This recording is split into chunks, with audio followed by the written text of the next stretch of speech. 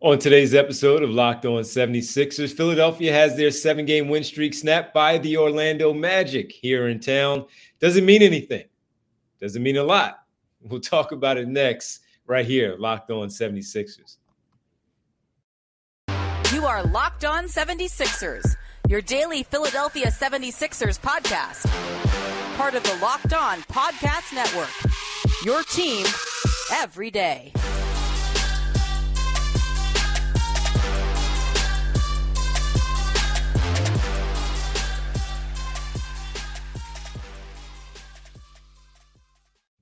This episode is brought to you by FanDuel Sportsbook, official sportsbook of Locked On. Make every moment more. Visit FanDuel.com/Locked On today to get started. What's good, D? The Orlando Magic. I guess they were good on Monday night as they took down the Sixers. What's up with you? Hey, man, it was crazy watching that thing last night. I mean, watching how, I don't know, man. It looked like the Sixers just got up in cruise control and was like, yo, we good. Got this thing won. It's easy. We're good here. Yeah. Yeah, we're good here. Yeah. I mean, so that's the thing. To me, that's what really stood out to me. Yeah, they probably did. And with all due respect to Orlando, we'll get into it. We'll talk about it all with the Orlando Magic, what stood out here in this game, looking ahead, of course, to the next game against the Magic on Wednesday, and tap into a few other things also here on this podcast. Welcome to Locked On 76ers. I'm Devon Givens from 97.5 The Fanatic Radio in Philadelphia, alongside my co-host and partner from the Sixers, from theinquirer.com, Sixers beat writer Keith Pompey. And we thank you for making Locked On 76ers your first listen every day. And remember, Locked On 76ers is free and available on all platforms, including right here on YouTube at Locked On 76ers. Pardon me. Well, 119-109. Sixers fall by 10. A big turnaround for the Orlando Magic, trailing by 21 points in the first half. They were down in the first quarter, not by much. It was about, 13 points in the first quarter they were trailing, and then they were down 10 at the break. Third quarter, 42 points put on the board in the third quarter for the Orlando Magic. They win by 10, and as you mentioned, Keith, this one looked like they came out ready to go. They started off 8-0 to begin the game. Orlando shot very poorly in the first quarter, and the Sixers were leading, and you thought, the defense was there. They got guys in foul trouble once again, like they always do. And the next thing you know, the Orlando Magic, which they do, is keep playing. They don't quit. They don't not put up a fight, and they have enough young talent to keep rolling. Mixture of young vets like Mo Wagner, and they're very well coached by Jamal Mosley, this Orlando Magic team. So, Keith, you mentioned it, the fact that they look like they just basically got up early, thought they could coast to the win, and it bit them, snapping their 7-game win streak. Yeah, I mean, that was part of the problem. I mean, you look at it, like you said, Orlando struggled. I mean, Orlando missed their first 5 shot attempts, and they missed 17 of their first 20, right? And it was funny. Those 3 attempts made shots where 2 was from Markelle Fultz, and another one was from Gary Harris. He hit a 3, right? Yeah. And then that Gary Harris 3 put the Sixers down by 14. They were down 17 early, right? But then the thing is, it's kind of like, all of a sudden the Sixers start saying this is going to get easy peasy. And then it looked like the ball stopped moving.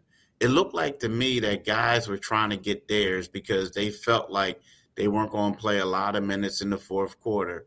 And honestly, it felt like that they were saying, okay, let me just take this guy off the dribble, get a couple buckets, and then I'm going to pad my stats and everything's going to be good. But needless to say, Orlando's just start knocking down shots, making things. And then especially in that third quarter when they shot 61%. And it was just, to me, it was like the tide turned. And they took turns doing it. At first it was, the rookie Banchero. And then after that, it was Mo Wagner. who was getting them in the fourth quarter. Like, so, the Sixers, it just looked like, I mean, nothing against Joel. Joel had his 30 points, but he just had didn't 6 show. turnovers too. So. Yeah, 6 turnovers, but he just didn't show me that same like intensity that he had the game before. Now, again, I get it. It's different. Ben Simmons, the Nikola Joker. Jokic. Yeah. I get all that, but you know what? You still got to come to play, especially against this team, when this is a team that we know that beat the Boston Celtics 3 times, beat the New Orleans Pelicans, beat the the Golden State Warriors. So they come to play, and this was just a bad effort by the 76ers. Yeah, no intensity, bad effort, lack of energy after a while. And to your point, they just took this team for granted. They took them lightly, and Orlando kept just chipping away. As I said, down double digits after one, still down double digits, but they cut the lead to 10. Banchero hit a big bucket at the end of the quarter to cut the lead going into the locker room. And the Sixers came right out, Keith, and they scored like the first 7. And when they went up by 15, I think it was 62-47, somewhere along that line. And I thought as soon as DeAnthony Melton hit that three-pointer, I said to my producer at the studio, Jamal Mosley's going to have to call a timeout as soon as this one drops. And he didn't. He let them play. He let them figure it out. Then they proceeded to go on their own run to cut the lead again and get it to single digits and eventually lead by 4 after 3. So, again, I give him credit for continuing to coach his players, give his players credit for not giving up and taking the gut punch early, and then taking that gut punch early in the third quarter and just saying, all right, you got us. We're on the ropes. We're done. We'll see you on Wednesday since we're going to be here for a few days. They kept going, and they took the Sixers, I guess, the disrespect that they felt because Banchero started barking to the bench. He was barking to the crowd after he started really getting going. He only had 2 points in the first quarter, and he had 27 through the next 3 quarters, and he was rolling. And as you mentioned, Mo Wagner ended things really in the fourth quarter where he just had it going, got to the free throw line. He was 10 for 10 from the foul line. So I agree with you. I don't have much on that one, except for I agree with you 100% that they took this team lightly. They had a big emotional win on Wednesday and Saturday over Simmons and Jokic. And then the Eagles part of it where, and let's be honest, they were probably enjoying themselves a little bit too much from the weekend. An early game on Saturday, an early game again on Sunday. They had plenty of time to enjoy themselves and get caught up in the moment. So you don't want to have that as an excuse, but you know that's human nature with stuff like that. But when you get up 21, you expect at least win the game. Let's talk about how they chipped away. But you in the fourth quarter said, all right, guys, enough is enough. It was tied at 99-99. And Matisse Thybulle hit a 3 first to make it 99-97 Sixers. Orlando scored, tied it up 99-99. Then they started trading baskets going back and forth. They were turning the ball over and missing shots, and that's how they won it. So, yeah, they disrespected the opponent. The opponent wanted it more in this particular game, and that's how the final result came to what it became. Yeah, but you know what? I understand you saying is like water under the bridge, so to speak. But it's concerning to me a little bit because before the game, I asked Doc Rivers, I said, like, when your team is rolling like this, what's the number one thing that you want to focus on? And he said, they have to keep working. We have to keep working. So that was a priority. And it just looked to me that as good as they are, it was kind of like they got a little complacent. And even if it was going to the Super Bowl and doing all that, like, you got to keep your focus, man. You got to keep your focus and know that, like, where we are right now. You know what I mean? We got a chance of doing something special. So, like, this was a game that, let's face it, we talked about this in yesterday's podcast. This game right here, the next game on Wednesday, and then the one against the Spurs, they're supposed to be 3 gimme games. Yep. They're supposed to be 3 gimme games because then you know the Knicks, even though the Knicks is down a little bit, that's still a division game. And then you got to go to Boston. right? And so now you got Milwaukee that's a half a game up on you. Brooklyn's starting to get stuff together again, right? And you see So them next Saturday. next Saturday, In exactly. Brooklyn. So Yeah. these are supposed to be these games where you just supposed to get out there and win. So again, I get it. It's a hiccup. It's whatever, but at the same time, you can't lose these games. Like you just can't. You can't lose these games. Yeah. Well, they dropped this one. It's a tough one. We'll keep it going on the other side. I have one positive I wanted to throw at you when we come back, Keith, and see what you think about one thing that stood out to me positively for this game and why it might mean something going forward for the Sixers. We'll tap into that next right here. Locked On 76ers. You know what? I want to talk to you about FanDuel, right? We're really excited about our new sports betting partner for Locked On because they're the number one on sportsbook in America, FanDuel. And if you're new to FanDuel, that's even better. They have so many great features that makes betting on sports fun and easy. Download FanDuel now so you can bet Super Bowl 57 with no sweat first bet.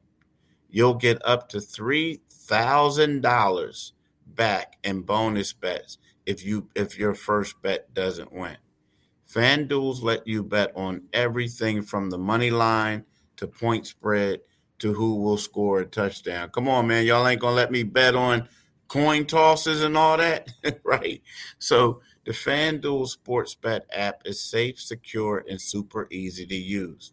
Best of all, you can get paid your winnings instantly, right? So join FanDuel today at FanDuel.com/lockedon to claim your no sweat first bet on Super Bowl 50, right? 57. That's FanDuel.com/lockedon. Make every moment more with FanDuel, official sports bet partner of the NFL. Thank you for making Locked On 76ers your first listen. For your next listen, check out Locked On Now podcast for nightly recaps of every NBA game with analysis from our local experts. It's free and available wherever you get your podcast. All right, Keith, there was a positive for me in this one. See what you think and see what the listeners and viewers also think about this one. Matisse Thybulle, 10 points in less than 12 minutes. He was 2 for 3 from beyond. He had 2 steals as usual, wreaking havoc on the defensive end. And I thought he was pretty good. I thought he wasn't hesitant on the offensive end. He was very decisive of what he wanted to do with the basketball. And he drove to the basket. He had one that rolled in and out, basically. I thought it was a good shot as he got in close for basically a little jump stop. And it rolled in and out. But he looked confident on his shots. He wasn't thinking. He just seemed to be out there on the offensive end playing instead of thinking so much, where in the past he would have had those opportunities, and the first thing he's doing is trying to hot potato it and get it out of his hands to the next teammate. I thought he was really good in this game, albeit 10 points. He did lead the bench unit, as you mentioned, Tyrese Maxey. Maxey didn't have his usual game. He only had 8 points in this one. Matisse Thybulle, who led the bench unit with 10 points, still played his usual defense. I thought this was a good one. Did you see it that way? And if so, why was this important for Matisse Thybulle? I mean, you know what? I thought this was great for Matisse. Actually, I think this is the third quality game that Matisse put together. You know, like he had double digits 2 games ago. The last game that he played, he had it like 3 steals or something like that. He didn't score a lot. I don't think he scored at all, but it was one of those things where he was active on the defensive end. It's crazy, man. Like, you can make this argument. There's a huge debate, and I'm self-plug here. In this morning's observations, I'm talking about how Matisse needs to play more. And I know I've been saying that for a while. We have mutual friends who like, come on, Keith, what are you doing? Why you keep saying this? But it's like, it seemed to me that, correct me if I'm wrong, but the last 2 games when they had Matisse in there, that's when they came back. That's when they went on a run, right? And then all of a sudden, it just seems like Okay, well, his minutes are up or his rotation is up, so let's take him out. But when you look at it, here's a guy that had 10 points. He was 2 for 3 on threes, right? He was a +6 in 11 minutes and 19 seconds. Doc Rivers even said that their zone defense is very good when Matisse Thybulle is on the floor. He says, we're really good in the zone, especially when Matisse is in there. Well, their zone last night was one of the things that kind of sort of had Orlando a little discombobulated a little bit. But then all of a sudden you take them out of the game and here we go again.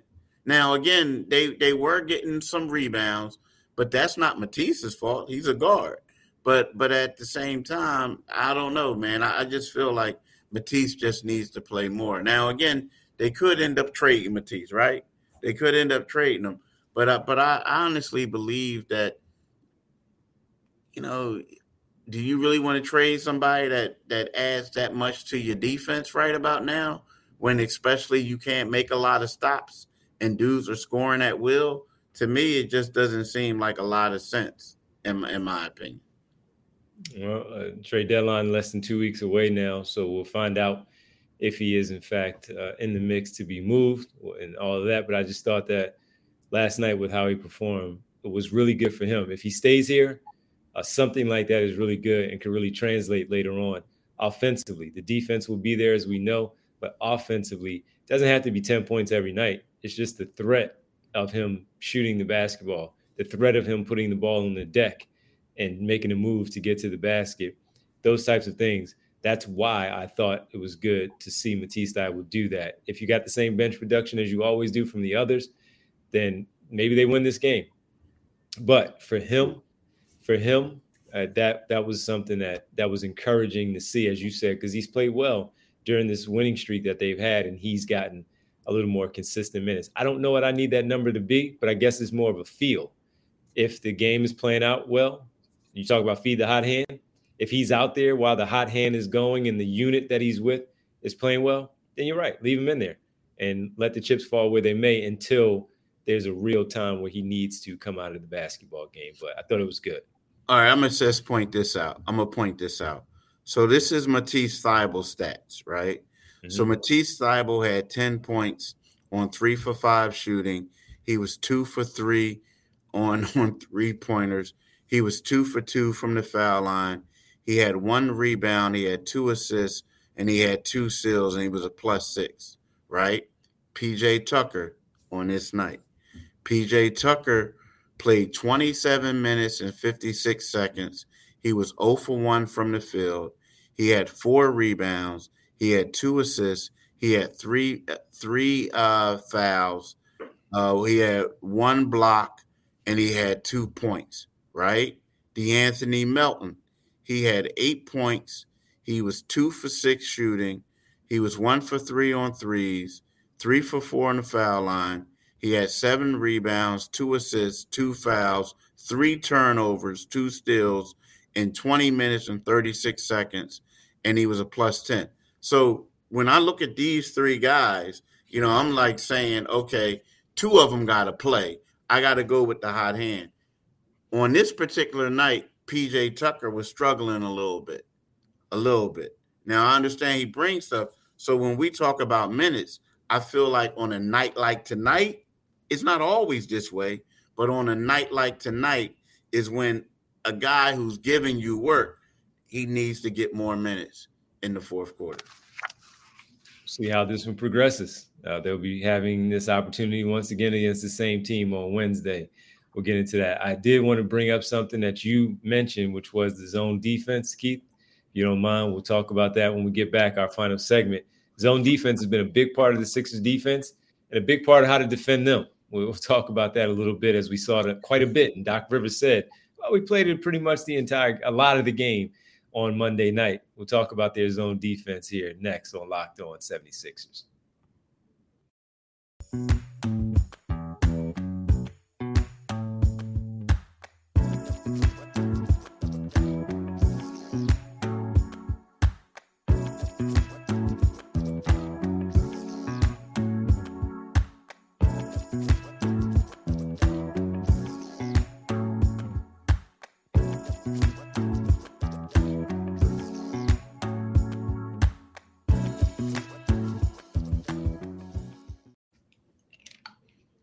Welcome back to Locked On 76ers. Final segment here with you as the Sixers fall by 10, 119-109 to the visiting Orlando Magic. That's Keith Pompey. I'm Devon Givens. And Keith, with this one, the one thing we talk about with this team is the zone defense. And we've seen it a lot really come into play in the league over the last couple of years where they've allowed that to be a part of the defense in the NBA. And the Sixers have really had a lot of it thrown at them because of their lack of shooting over the years. Now, the J.J. Redick years, that's one thing. Robert Covington, when he was here and he was able to shoot the ball the way that he was at that time.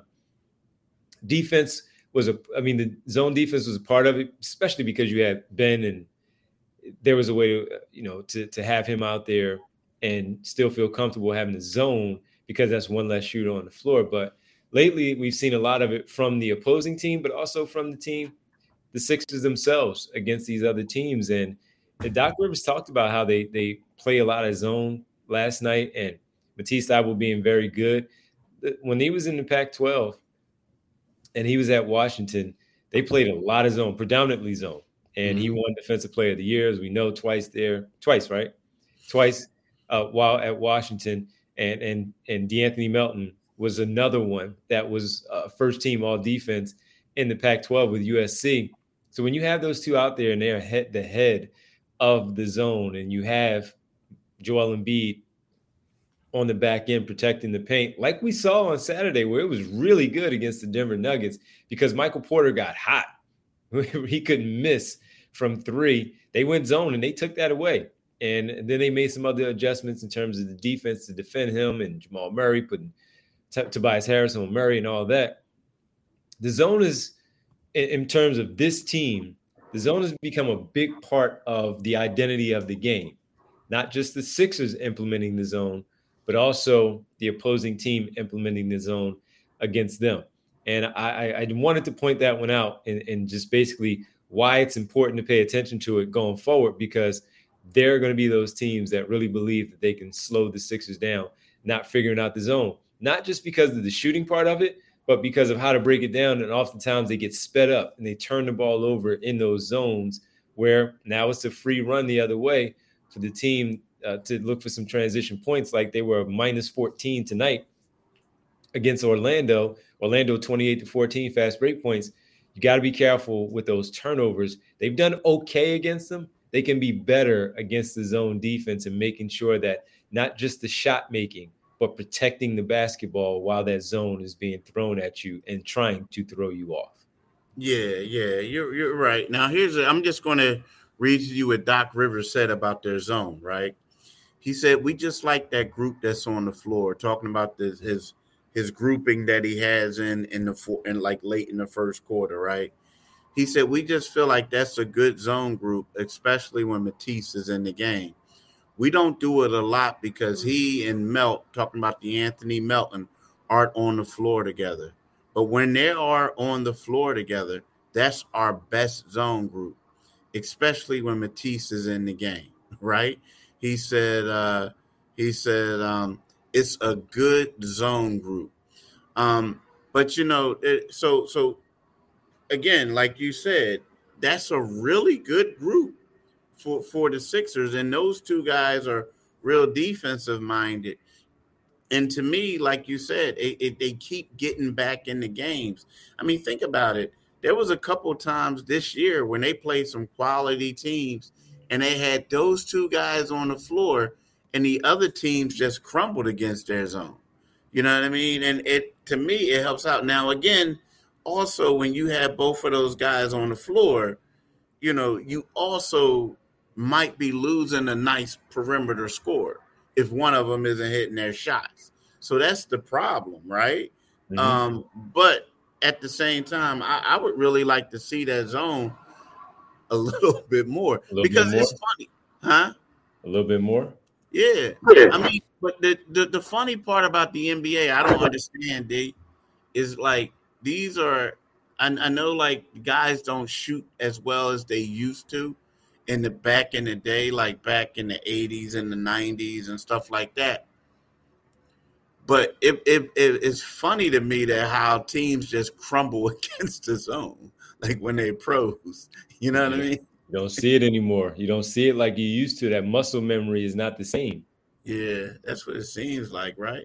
That's what Yeah, it muscle seems memory is not the same, man. When you play the zone in high school, of course, coming up, lower than high school, and then you play it going into college, it's different when you get to the pros because what they're teaching you is to make sure that you understand how to play man to man because like.